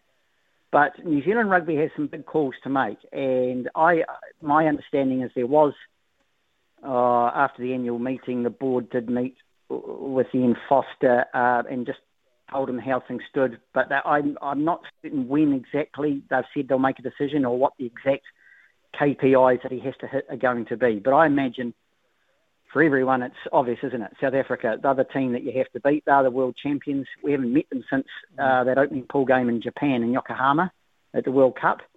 So it sets things up nicely, and there's plenty to do, I'd suggest. And the All Blacks may feel, look, we are on the right track, and that's great. But we have to wait until those games against South Africa before any decisions made. That's my opinion. I could be wrong. New Zealand Rugby could turn around and spring a surprise. But I'd be shocked if they did. They've got a new chairman of the board, obviously, in Stuart Mitchell. I don't know if that any way has any influence on anything that'll happen, but you would think a strong head, a strong hand at the top. People are going to have to make tough decisions. I wouldn't want to see anything rushed, to put it that way. Mark Ginty, just changing the subject a little bit towards the Olympics, and news this morning coming through on stuff actually, and some really interesting facts and figures there about the grant system and just how generous high performance sport New Zealand are in terms of our athletes compared to some of the powerhouses around the world. I found that quite interesting. Do you think our grant system is fair? Well, yeah, it has been that way for a little while. I did a bit of reading back, and that 60,000 figure for a gold medal, assuming you carry on into your next campaign, it's basically a salary for the athletes to continue their good work. That 60,000 figure's been the same, I believe, for the last couple of Olympics. So inflation hasn't been taken into account there. But I think for everyone who sat and watched the games, and I mean, I was into it. I loved watching it for 2 weeks and covering it from afar. But some of those moments were just fantastic. New Zealand sporting moments, the gold medals, and why shouldn't they be? Why shouldn't they be rewarded? I'm a little surprised. I asked about corporate backing and things like that yesterday in terms of the bonuses and rewards for medals, and the corporate backing apparently is put more into the planning and the preparation rather than just a one-off cash payment. I think there was a great story about the Filipino weightlifter who was given $1 million and 2 houses and free flights for life for winning their first gold. So it certainly changes from country to country, and we've seen Australia as sort of surprisingly stingy almost on that front with only 20,000 per gold medal. So it varies a lot. I think it's probably about right. Maybe people might argue that taxpayer money could be better spent elsewhere on infrastructure and things like that, but I think 60,000 for a gold medal is reasonable, and I don't know if too many people would quibble if that was bumped up a little bit too. And it's basically a grant. It's not a cash prize or anything. It's for them to continue on and prepare and try and emulate their feats at the next Olympics. So fair play, I say. Yep, fair play, I do too. And I say thank you very much to both of you guys. Mark Ginty there and Richard Nola, of course, with their views on the rugby, cricket and the Olympics this morning. We'll have another panel tomorrow. Thanks you very much, fellas, for joining us. 8833 is our text number, 0800 150 811, the phone number. We'll read your texts out after this break, and I've got a couple of interesting ones to start with. Hey, John. Yeah, a couple of interesting ones. The mic, you're in safe hands. It's Mornings with Ian Smith on SENZ. Don't forget, coming after 11 o'clock is an interview with Wallaby great David Campese, always a very opinionated man, and he'll have some theories about what he saw over the weekend and what he hopes to see next weekend in Bledisloe Cup too. Smitty, don't listen to that clown texting in. Love every minute of listening to you, mate. Cheers, Willie from Pegasus. Well, I'm a little bit more thick-skinned than that. Willie, thanks for your support. People used to pay $30 to get into Abuse Me years ago, so I'm really not that worried about a couple of texts, to be fair. But I love the feedback, and a very familiar number actually has texted in and said, in T20, I think Colin is best used up the order. Takes time to get in, especially in the UAE, and we've got that covered. So not a surprise. And yep, Mark Ginty explained that to us as well. Thanks very much for your two texts this morning. Smithy, we all know that Nola is in Scott Robertson camp. Let's hope they keep Fozzie in. Cheers, that's Ken. And it wouldn't be a morning without Paddy and Lulu. If Foster drops a test, Smithy, he'll be under the pump. Love the show. Okay, John Day, bring you in here as well. Keep those texts coming in. You don't. What about the Ian Foster scenario for you? You feel he's okay? Cool, but what if he lost this one? What if he lost on Saturday? What would New Zealand be saying Monday morning? Yeah, mate, we haven't lost at Eden Park since 1994. You don't want to be that guy. He's already the guy who lost to Argentina for the first time ever. He's only won 50% of his test matches last year. I want Ian Foster to do well. I'm not anti-Ian Foster, but he's yet to put a line in the sand. He's yet to make a marker.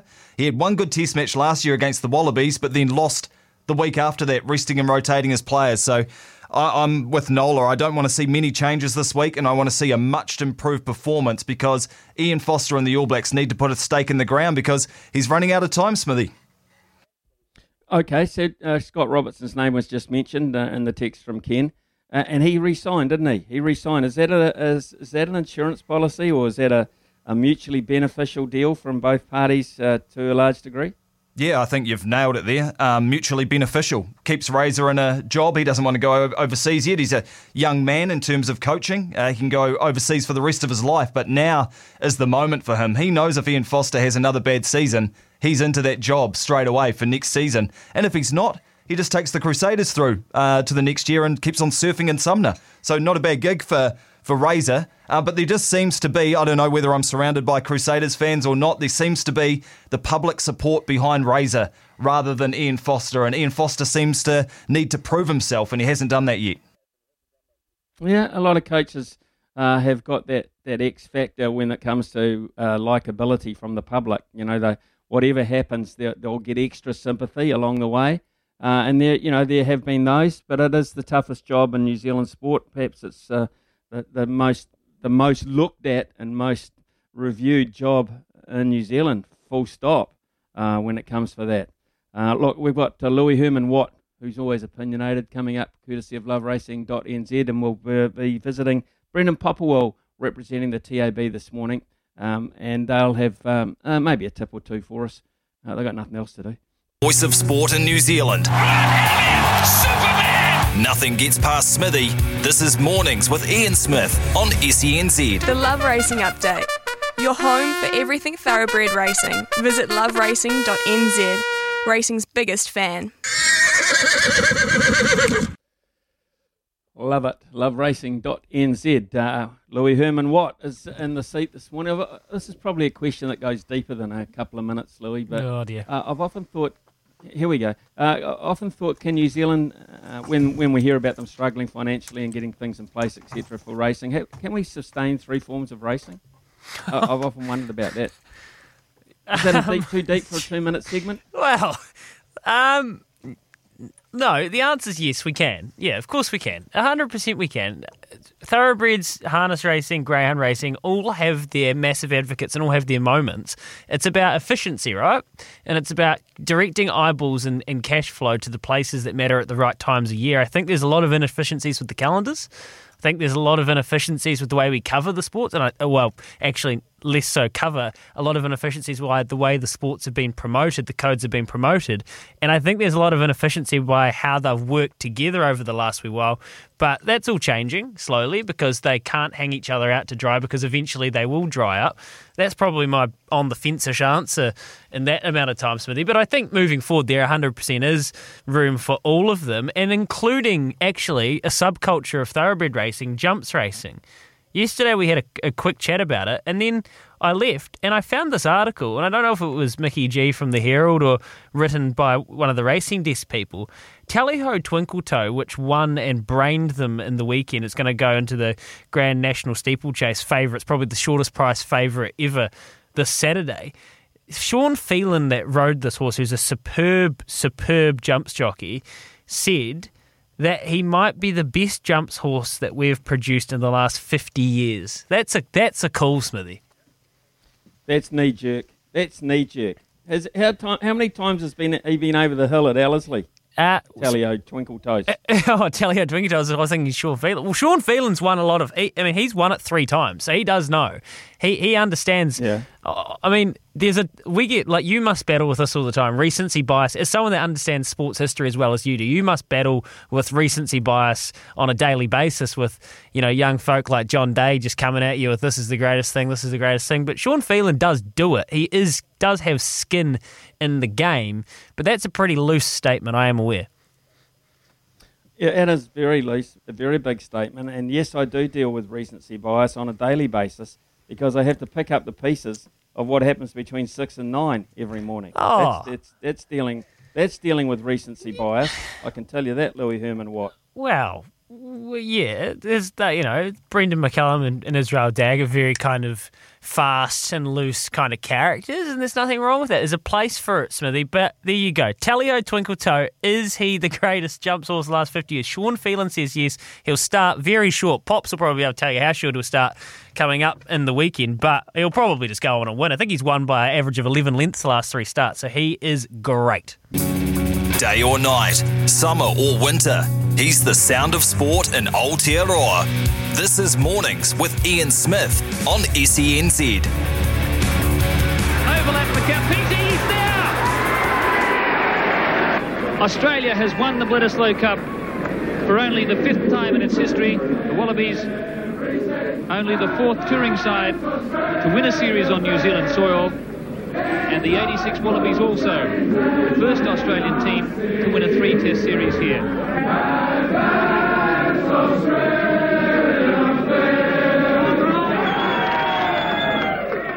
11:03, Advanced Australia Fair, and the tones, the wonderful tones of Gordon Bray describing a wonderful time for Australian rugby, and it certainly was, and a man that was very much part of that, David Campese, legend of Australian rugby, 101 test matches, which is fantastic. It also, of course, means that David Campese had a lot of battles against the All Blacks over the years. Good morning, David, and thanks for joining us from quarantine, I guess.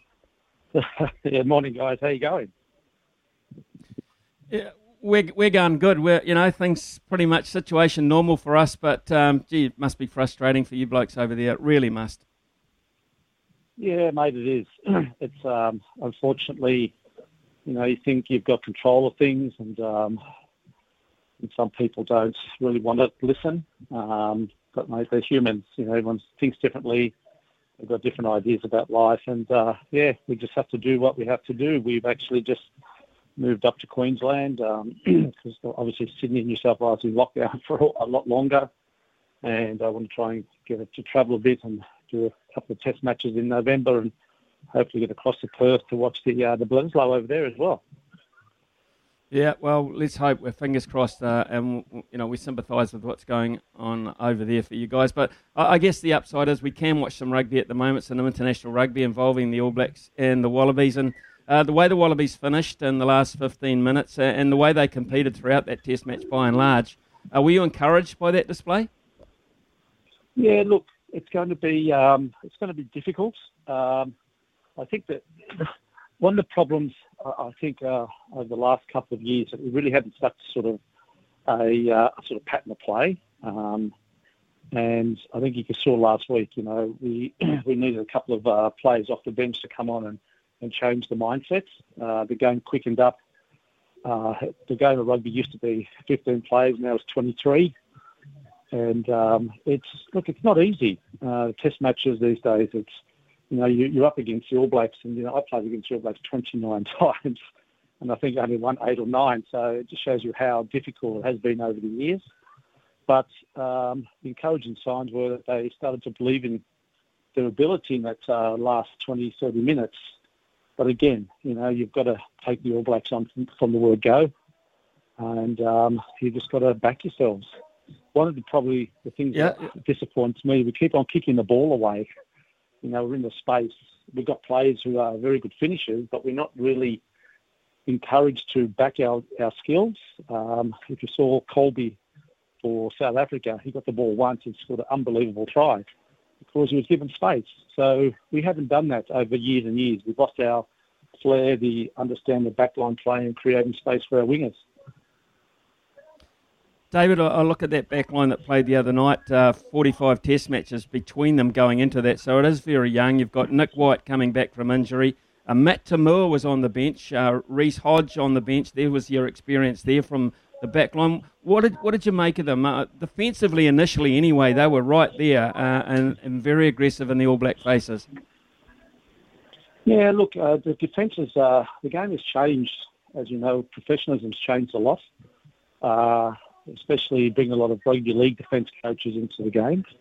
But again, if you've got the skill factor and you play a style of rugby that you want to play, Australian backlines have always been, unpredictable. You'll normally have 2 or 3 players that can create something out of nothing.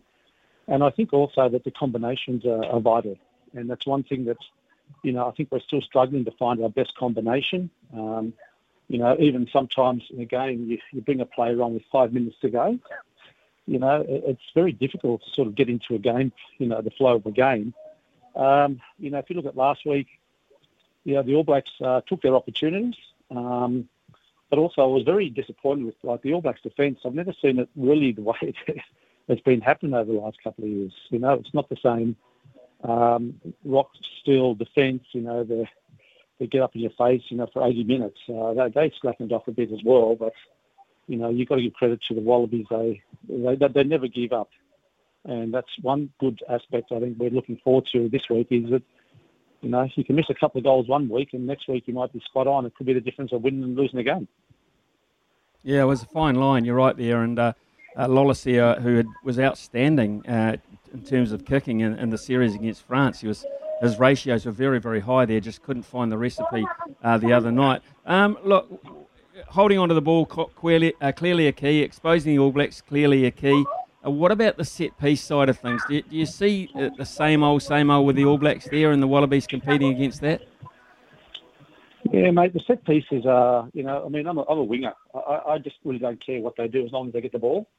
It's all about the scrum now. The scrums it's not a weapon to sort of unleash the back line. It's normally a penalty. It's scrums to get a penalty.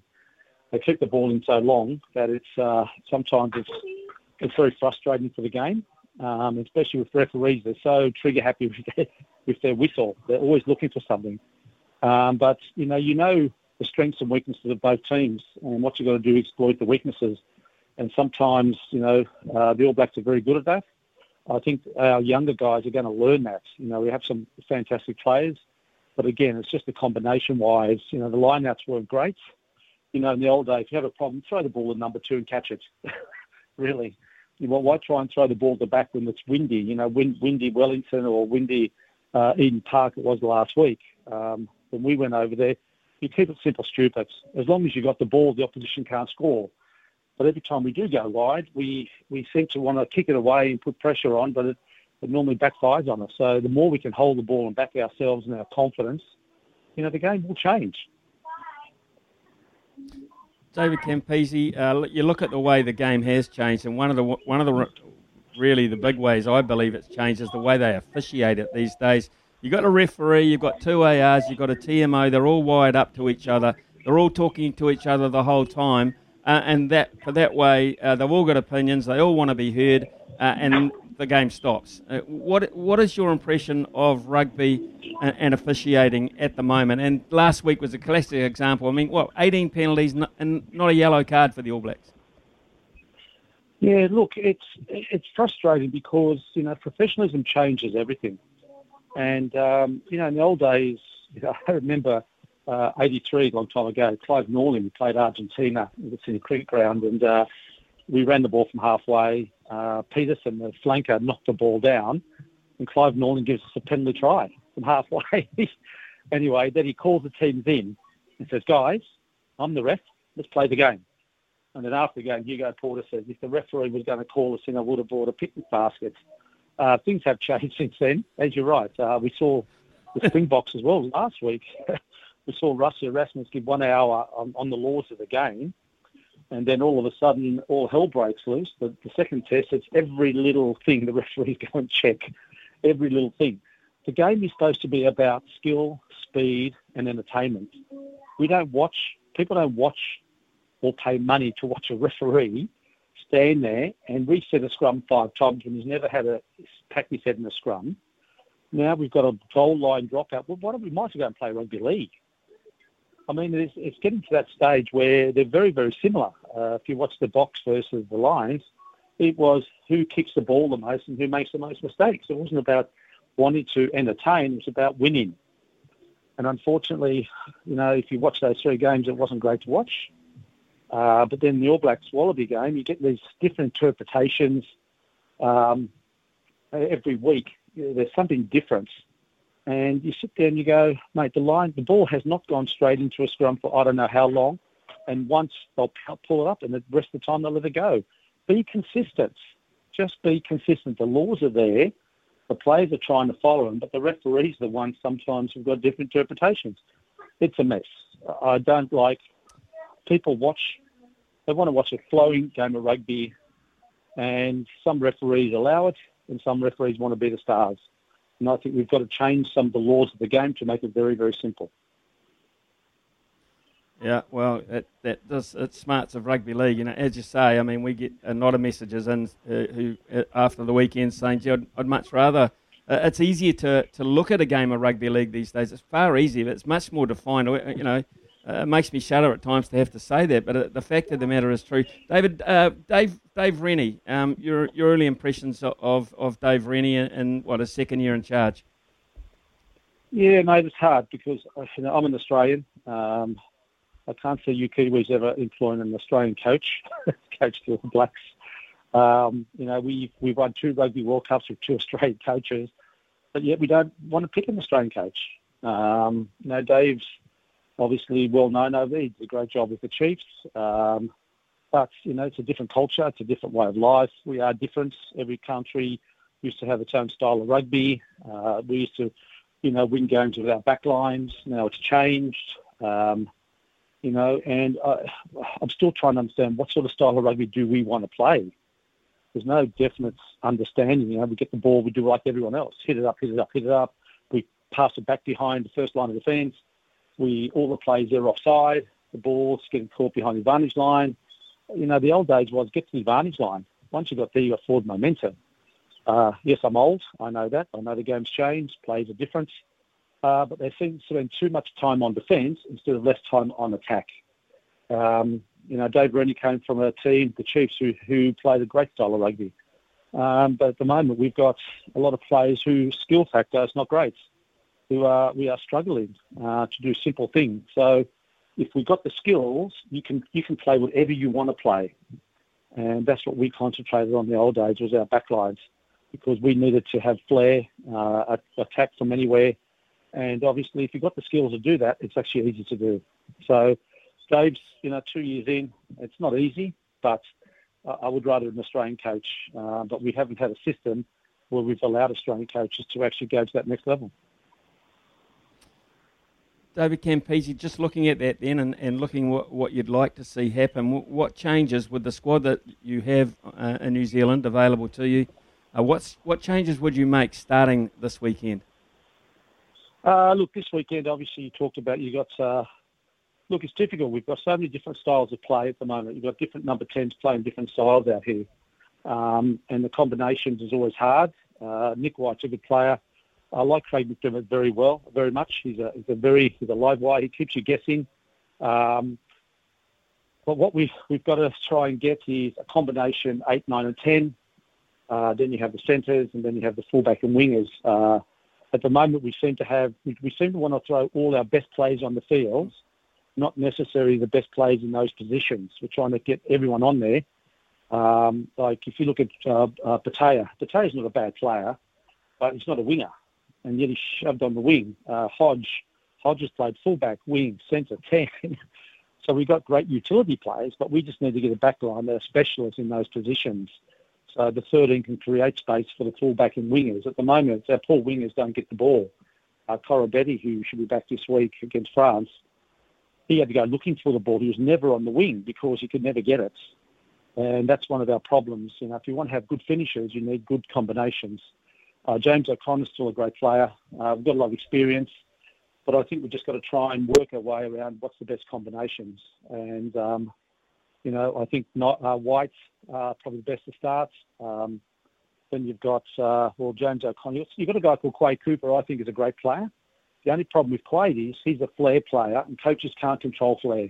So they'd rather not use him, and that's why he's been in the wilderness for the last 3 or 4 years. But he's the kind of player that will keep you guessing. But when you've got a player like that, you've got to give him options. You watch when he plays, everybody's running sideways, so do something for me instead of them giving him an option. That's where we've lost the game, and that's where coaches don't like that because they can't control flair. And that's why most coaches in the world don't allow it. You guys have got McKenzie, Mwanga. You've got some great players who are allowed to show their flair. But in Australia, we've lost that confidence or, patience to allow people to do that. And we have got some interesting players, but again, it could be a way of, this week we just need to win. We're going to pick a different team. You pick your best team. Go out there and play. That's all we want is a consistency, a style of rugby. We know they've got the passion. We understand that. We know that they're playing for their country, but they've just got to get that hunger to win, to beat the All Blacks at home. And that's the hardest thing you can ever get. David, I can't think of a better way to thank you on those thoughts because genuine, honest, and I think very, very accurate indeed as well. So thanks for your time this morning. and go well in quarantine in Queensland. Let's hope things free up, and let's hope you can look on at Eden Park Bledisloe Cup number 2 and see another improved performance by the Wallabies, and they'll be. We know they'll be competitive. Look, we're going to go into a little segment that we try every week here. It's called Mount Rushmore. We're going to go, John Day and I are going to go head-to-head on the top 4 rugby wingers who weren't All Blacks in our memory. The top 4 rugby wingers who weren't All Blacks. And you might even want to text them with 4 of your own if you can single them out. I think New Zealand have got 4 really good ones you could pencil. What about overseas ones? After the break, Mount Rushmore here on SENZ.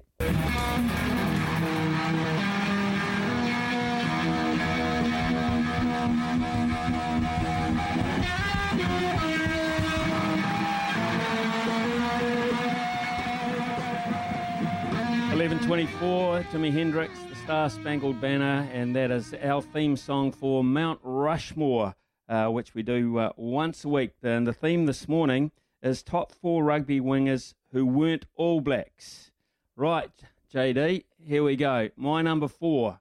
Wonderful pickup. Jason Quinnell to Robinson. Watkinson. And on to Robinson from Perry. Now Robinson goes to the corner. Oh, this is a fairy tale. Absolutely incredible. Jason Robinson. That was Robinson there for the Lions in 2001, but man, he was good in that 2003 World Cup, Smithy. Look, he's an incredibly good player. Pocket battleship, very, very fast. Very industrious as well. Played a little bit of rugby at fullback as well, but known to be a winger. I had to get one from up that way. In fact, I've got 2 because my number 3's from up there as well. But to be fair, he was just one of those players that I thought was genuinely dangerous all the time with ball in hand because of his jinky way. Fantastic winger. So no problem with me. Jason Robinson, number 4. Number 3. Delmy Thomas again. Edwards to Barry John. Out to John Dawes. John Williams. Gerald Davis. Can Ian Smith get him? It's Gerald Davis for Wales. Scottish player Ian Smith there, missing a tackle on Gerald Davies. Wales against Scotland in 1971. No relation? No relation. Bill McLaren, of course, we mentioned him about a week ago, favourite callers, and he was the voice there. Yeah, Gerald Davies. I always will find a hero, a rugby hero, out of the 1971 Lions that toured New Zealand because that sporting team was the defining team for me. I was just, 14 years of age. I never missed a beat of that tour and was one of the things that got me into serious sport because I just loved the competition. And the kind of rugby they played too, round the corner kickers, great backline, Mike Gibson at second 5'8". But out on the wing was Gerald Davies, the Welshman, an absolute flyer. And on the back of a lot of great moves. He played very well on that tour. I've always followed him. Actually, he's 70-odd years of age now, Gerald Davies, but no doubt for me. Number 3. Number 2. Kearns throws one by Eales. Far Jones, Liner steps inside. Swallowed by the All Blacks. Far Jones. Campese. David Campese all the way. Great try from the leading try scorer in world rugby, David Campese, came across and simply skated through the All Black defence. Just had him on the phone with us. What a legend. I hate that try because it was just so good, that 1991 World Cup where they just come around the blind side and Campese just keeps on running and no one can stop him. They were unstoppable in 91 and Campese was a massive reason for it, Smithy. Well, it was a massive reason for it for about 101 times for the Wallabies. So that's longevity in itself, which suggests greatness. But he was a fantastic finisher, and whenever he got the ball in his hands, he was entertaining to watch as well, David Campese. So no problem for me. Number 2, which leads us to my number 1. And the pass wasn't sympathetic. The counter's on from South Africa with an overlap. Here goes Habana. I don't think they'll catch him. He's the quickest man on the field. Takiri won't get there. And a breakout try for the Springboks. Brian Habana could outrun anything, including a cheetah. Smithy, they once raced him against a live cheetah, and he's your number 1 winger who's not an All Black of all time. Yes, he is, actually. I know this is all very subjective, but Brian Habana, A terrific man, a wonderful, obliging man too. A great advertisement for rugby, great advertisement for the Springboks. But aside from that, he was just a fleet-footed guy who you just give space to, like David Campese was talking about. Give him space, it's all over Red Rover. The quickest guy on a rugby field, pretty much in every game that he ever played. And so I don't have a doubt there. Brian Habana, he'd have been good in an All Black jersey, don't you worry, finishing tries for some of our guys. But absolutely fantastic player. So they, John, are my top 4 and my Mount Rushmore of overseas wingers. Let's get into yours. All right, mate. Number 4 for me. Blanco on the counter-attack. This is typical adventure. Philippe Sella. But notice how the backs anticipate this great interplay to Combarabero. Unsettling England, and Combarabero recovered it, sees the man galloping up. It's Saint-André, it depends on the bounce, and he's under the post. One of the most sensational tries Twickenham's ever seen. I had to go for a Frenchman because of just how brilliant they were in 1994. It opened my eyes up as a young kid when they came here and beat the All Blacks twice. Once at Eden Park, the last team to do it, and once at Lancaster Park in Jonah Lomu's debut. And opposite him was Emile Intermac, but I went the other side, the other winger, Philippe Saint-André. Played 69 test matches, scored 32 tries, and was just part of that French backline that just had so much flair with Blanco and co. I just couldn't leave him out. I need some flair in my Mount Rushmore Smithy, so I've gone with Saint-André. Okay, so number 3. Oh, knock on. The All Blacks have lost it. Gascon, now Underwood. He's away. He's a flyer. They'll never stop him. Not this time. A famous Lions try there at Athletic Park when they beat us in 1993. Rory Underwood had so much gas. I mean, I hated the look of him because I was very anti-English. As a young kid, I just didn't think they could compete with us. But every time the English or the Lions seemed to beat New Zealand, it was because of Rory Underwood. And he just had so much speed, Smithy. So I think they're out-and-out gas. I'd like to see Habana against Underwood in a foot race. Oh, you would you? Yeah. Okay, fair enough. I think Habana would beat him today. There's no doubt about it. Yeah. He's probably 15 20 years older. Having said that, there was 2 Underwoods, weren't there? We've got to move along, John. So are your last 2 really that important? Are you going to play them? Probably not to you. One of them is exactly the same as you. My number 2 is David Campese as well. Because Kerwin versus Campese growing up, amazing. But this is my number 1. A chance for foul now. Just went past. Rougerie. This is the fastest man in world rugby. And he's thrilled the crowd at Suncorp Stadium.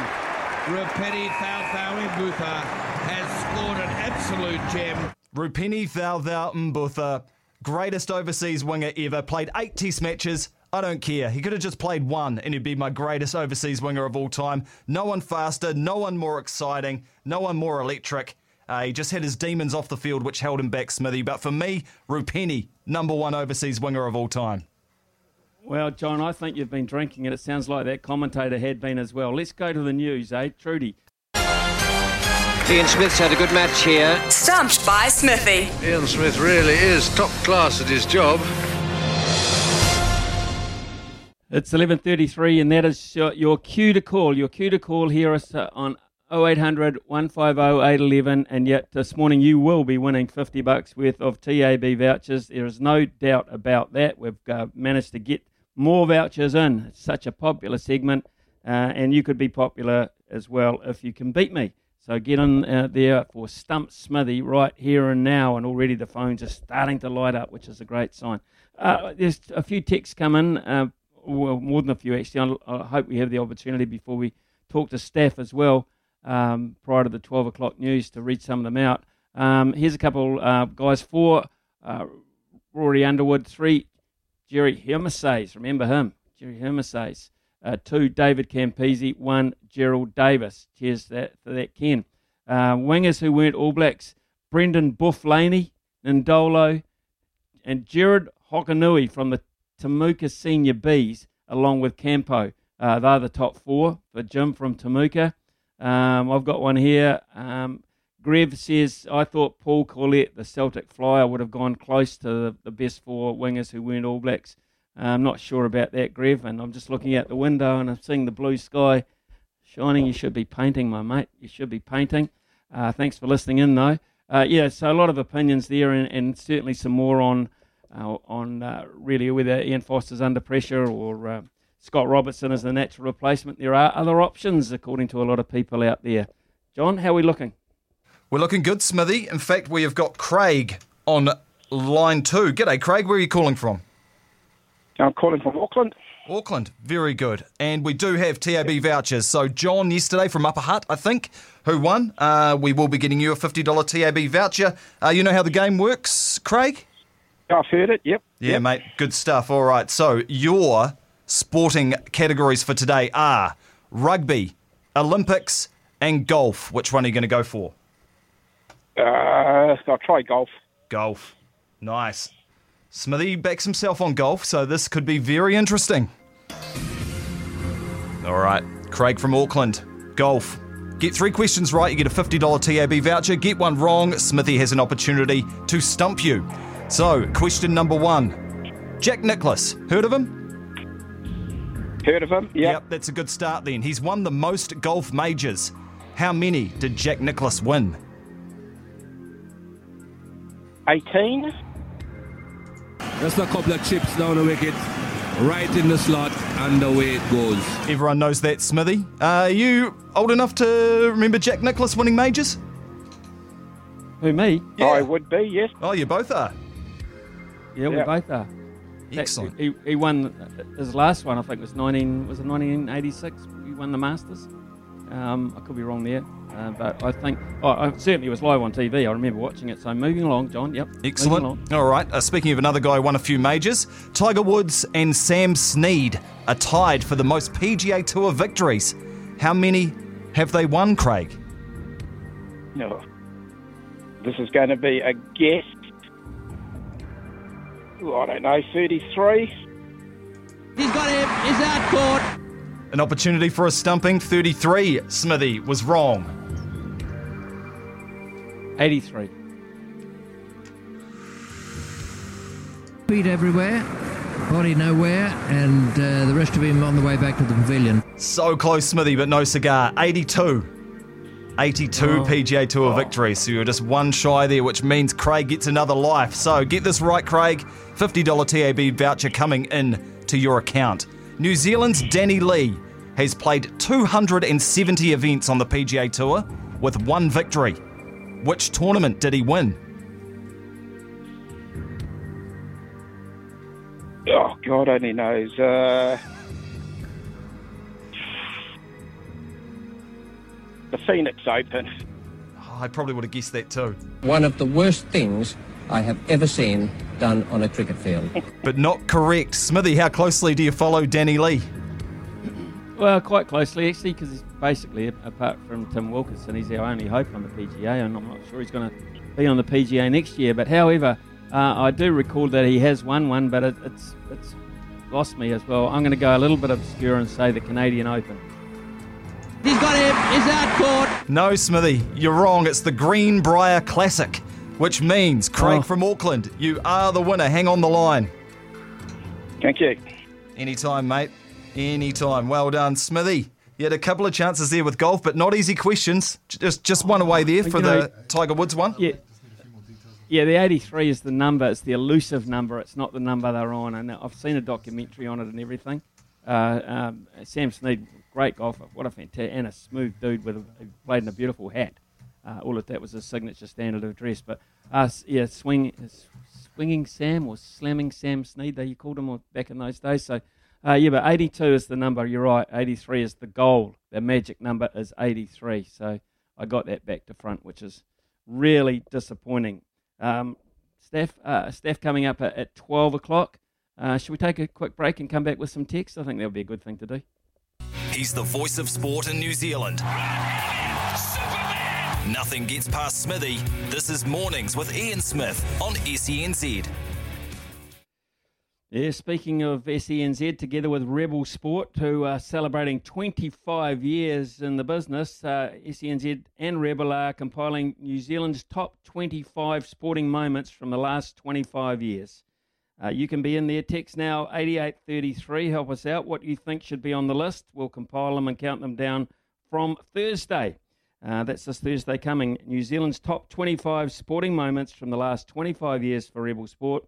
Text now 8833 on SENZ. And the same number, you've been busy of late. Are we talking about the Warriors coach or the All Blacks coaches? This is talk you normally hear about the Warriors when it comes to coaching issues. It was just a subject that, you hear talked about quite a lot. So why not bring it up and get some opinion? We've certainly got some there. Morning, thanks for the live stream. Really, it's been great. We're hearing it all over here in Queensland on the All Blacks coaching staff debate. 100% support for Razor with the Kiwis living in this neck of the woods. So that's as far away as Queensland. The All Blacks game on the weekend was just boring. My 5-year-old boy and I enjoyed the Warriors game so much more. The ref just needs to put his whistle away and let them play. The All Blacks are just not playing at the standard they should be. And haven't since Ian Foster took over. That's Brian. Morning, Ian. Really liking your shows. The All Blacks have been inconsistent for the last 2 years, of which Ian Foster was a big part, including what I consider our worst defeat to England in the semi-final. If we don't come up with a strong and not mistake-ridden performance on Saturday, then the heat will really go on. And I also see some of our senior players are coming to the end. Interesting. It's from another Brian. And let's make it a trifecta of Brian's, shall we? Morning, Ian. It wasn't Fozzie giving away the penalties. There wasn't a ton of test match experience in the ABs. The blame is squarely, there was a ton of penalties and there was a ton of experience. The blame is squarely on the players. They should have been able to rectify the problem on the field. That's Brian. Yeah, I'm a big advocate for on-the-field leadership, and the coach can only do so much once they cross the white line. Really, apart from making substitutions, there's not a hell of a lot he can do. Guys who said Robinson would be the next coach if Fozzie got removed, what about Plumtree and Gatland or even Joseph and others? The other name that's been thrown in by Chase is Tom Coventry as well, and hasn't he had a very fine track record? So throw it out there, John Day, throw it out there, and you're always going to get reaction. So, and Elliot says, on a totally different note, the Warriors to sneak into the 8 following a 6-game winning streak. Yeah. And I think Elliot and I should buy a lotto ticket on Saturday. Yeah. John, just moving along, yeah, it is. It's a very impassioned sort of subject, isn't it, when you talk about All Black coaches? Absolutely. Particularly when things aren't, because we demand such high standards. And it's as simple as that. Yeah. A win is not a win. A win isn't good enough. A really, really, really good win is acceptable. Yeah, we had Steve Hansen on yesterday and he said he likes that. He likes the passion from the public. They're always searching for the perfect performance. We've got the best rugby players in the world, or we think we do. South Africans might have an argument with that, but I think we do, and I want to see more. I don't know about you, Smithy. I've chucked my opinion out there. I think Ian Foster's on shaky ground and really needs a statement game. I'd like to hear what you think. Yeah, here's another one that's just come in. Razor with Irish Joe Smith and Jason Ryan. Well, Joe Smith at the moment I think is doing another job with World Rugby, but I wouldn't count him totally out, and back living in New Zealand together.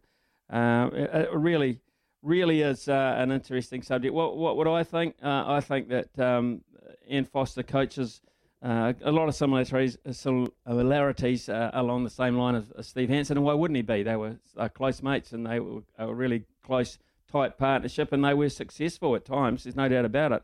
We haven't lost the Bledisloe Cup under them. We've basically owned the Rugby Championship. We've won World Cups, and we missed out on the last one. But those blokes have, been floating around the scene for quite some time together as a unit. So I guess it was a natural progression that they would go to Ian Foster. But what worries me is are we making giant strides forward? Are we just a little bit flat in a few areas? What is our game plan? There's a lot of other coaches involved in the process, as well. There's Scott McLeod, of course, is in there. You've got John Plumtree in there. You've got Greg Feek in there. You've got Brad Moore in there. So it's a whole group of people with their ideas going forward. And, of course, the bloke who's at the top is always the guy that gets the finger pointed at him. That is just the run, or the run of the race, really. It just has to happen that way. So someone has to be accountable, and it's Ian Foster at the moment. But I'm like you, John. I'm not going to Eden Park Saturday, but we'll be watching it with beer in hand, like Sir Steve Hansen, and I shall be hoping for not a vast improvement, but certainly an improvement in a few areas. I don't think we were ever in doubt of losing last Saturday, but it's the way of how we win, and that seems to be the All Black way. And we asked Richard Nola on the panel if he'd make any changes. He seemed to think no. Would you make any changes from the team that ran out last week? I don't know, really, to be fair. I'm also one of those school that said you didn't get it right. I believe that they won. Put it that way. First of all, they won. Point two is I don't mind the theories that you didn't quite get it right, fellas. Here's another opportunity to do that. And if it doesn't work this time around, then I've got issues to sort through and things to look at. So I really do believe that that's a possibility of giving them another chance to a large degree. And they lost. Don't forget they lost a couple of key players. Through injury very late in the piece. They lost Scott Barrett, who's really highly rated. And, of course, Dane Coles off the bench always creates an impact, and they did not have Dane Coles there. So that's an interesting scenario to see just where that calf muscle is at for the Hurricanes. And All Black hooker, Smithy Campo is dead right about the refs running scared. Second half of the Lions game on Sunday morning ran for 63 minutes with 23 minutes of checking replays and touch judge decisions. Erasmus did a great job of scaring them into not making a decision. So, that's the point that I've been trying to make as well. The game will never flow if you've got 4 people making decisions about it. It just can't. It can't flow. It's impossible to see that happen. So, in all honesty, that's what I made the point earlier in the week. Some people thought I might have been joking a wee bit, but just depower some of them. Get back to the referee being accountable and work with the TMO, sure, for foul play and that sort of stuff. But to be honest, too many cooks. And that's been a saying since the year dot. On SENZ. Thanks very much to all the people who have texted us this morning. Stephen, your point about Campo and the refs was absolutely right on the money. Marshy fan from Southland says, what happened to your good mate Marshy? Dropped to the bench, was he? No, he wasn't dropped to the bench. He was on the panel. He'll be back this weekend. Justin Marshall with Grant Nisbet and Carl Tanana is on the sideline this week. So excellent commentary team there. Steve Hansen's ideas became old and boring. All Blacks really struggled to put a good performance on the field in the last 2 years.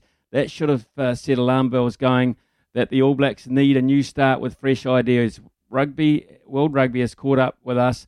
We need to adapt again, bring in Razor. There is a school of thought, though, Liam, that sides are catching up with the Crusaders. Maybe not. What do you think of that? I like the game plan that they were trying on Saturday, moving away from kicking, running the ball from our 40-metre mark. Havili, crash ball, Mo'unga on second phase ball with Ioane running direct. Bring on Test 2, says Jeremy. I don't think the players are on board with Fozzie. 2 years to sort out a team which he had a decade of involvement with. Interesting. All of those texts. Thank you so much for your communications in this morning. Even Frank saying, remember Bill Birtwistle and Maury Dixon and those clashes, going way back in time. Speaking of going back slightly in time, but not that far back, Mark Stafford joins us now. Settle. 12 o'clock. Sorry about that. I apologise in advance. Just moving right along, Steph. You've got a busy afternoon, I am sure. And what are your major subjects? Major subjects. I guess the first big interview we got is Daryl Mitchell out of the New Zealand cricket setup. I picked for 2 of those teams. So he's having a net until 12 o'clock and then lunch till 12:30, and we've got him for about 5 minutes after the news at 12:30. The 4th in the series of 5 with Ben O'Keefe we're playing out today, and I think he's back in New Zealand in MIQ, so I've texted him and said, have a listen, we've got a referee on, you might quite enjoy it. Still waiting to get confirmed Greg Peters from New Zealand. No, we've got him, Greg Peters from New Zealand Rugby League, just to look at the landscape that the Kiwis have got in front of them. Sean Kirkham, who's one of the rowing 8 gold medalists, got him as well. A netballer who we don't know until the team's been named, but we're going to get one of the newly named Silver Ferns. And an interesting one around the devastating news with Olivia Podmore. I'm actually trying to get Mike King to come on. Not confirmed, but I am trying to get him. But I've got a guy on that people won't know his name. It's Steve Simons, and he was the Hurricanes professional development manager for a number of years. And he's a guy that fully understands the pressure of athletes. He won't be naming any players, but just some of the trials and tribulations and how it affects different people different ways. So that's at 3 o'clock. That will be, and I know it's my show, but it will be must listen. Steve Simons has great insights to the pressures of professional athletes. Yeah, Steffi, I really look forward to that because I think it's now a subject on what we've just heard about overnight in particular and what we've seen in the Olympics we need all to know a lot more about. Thank you very much, Trudy, to Brian, who's back on deck today, to John. Great show. And stay on, folks, with Steffi coming up after the news here at midday. Good. Sometimes needing new tyres can catch us by surprise. That's why Tyre Power gives you the power of Zip Pay and Zip Money. You can get what you need now, get back on the road safely and pay for it later. Terms and conditions apply. So visit tyrepower.com.au or call 13 21 91.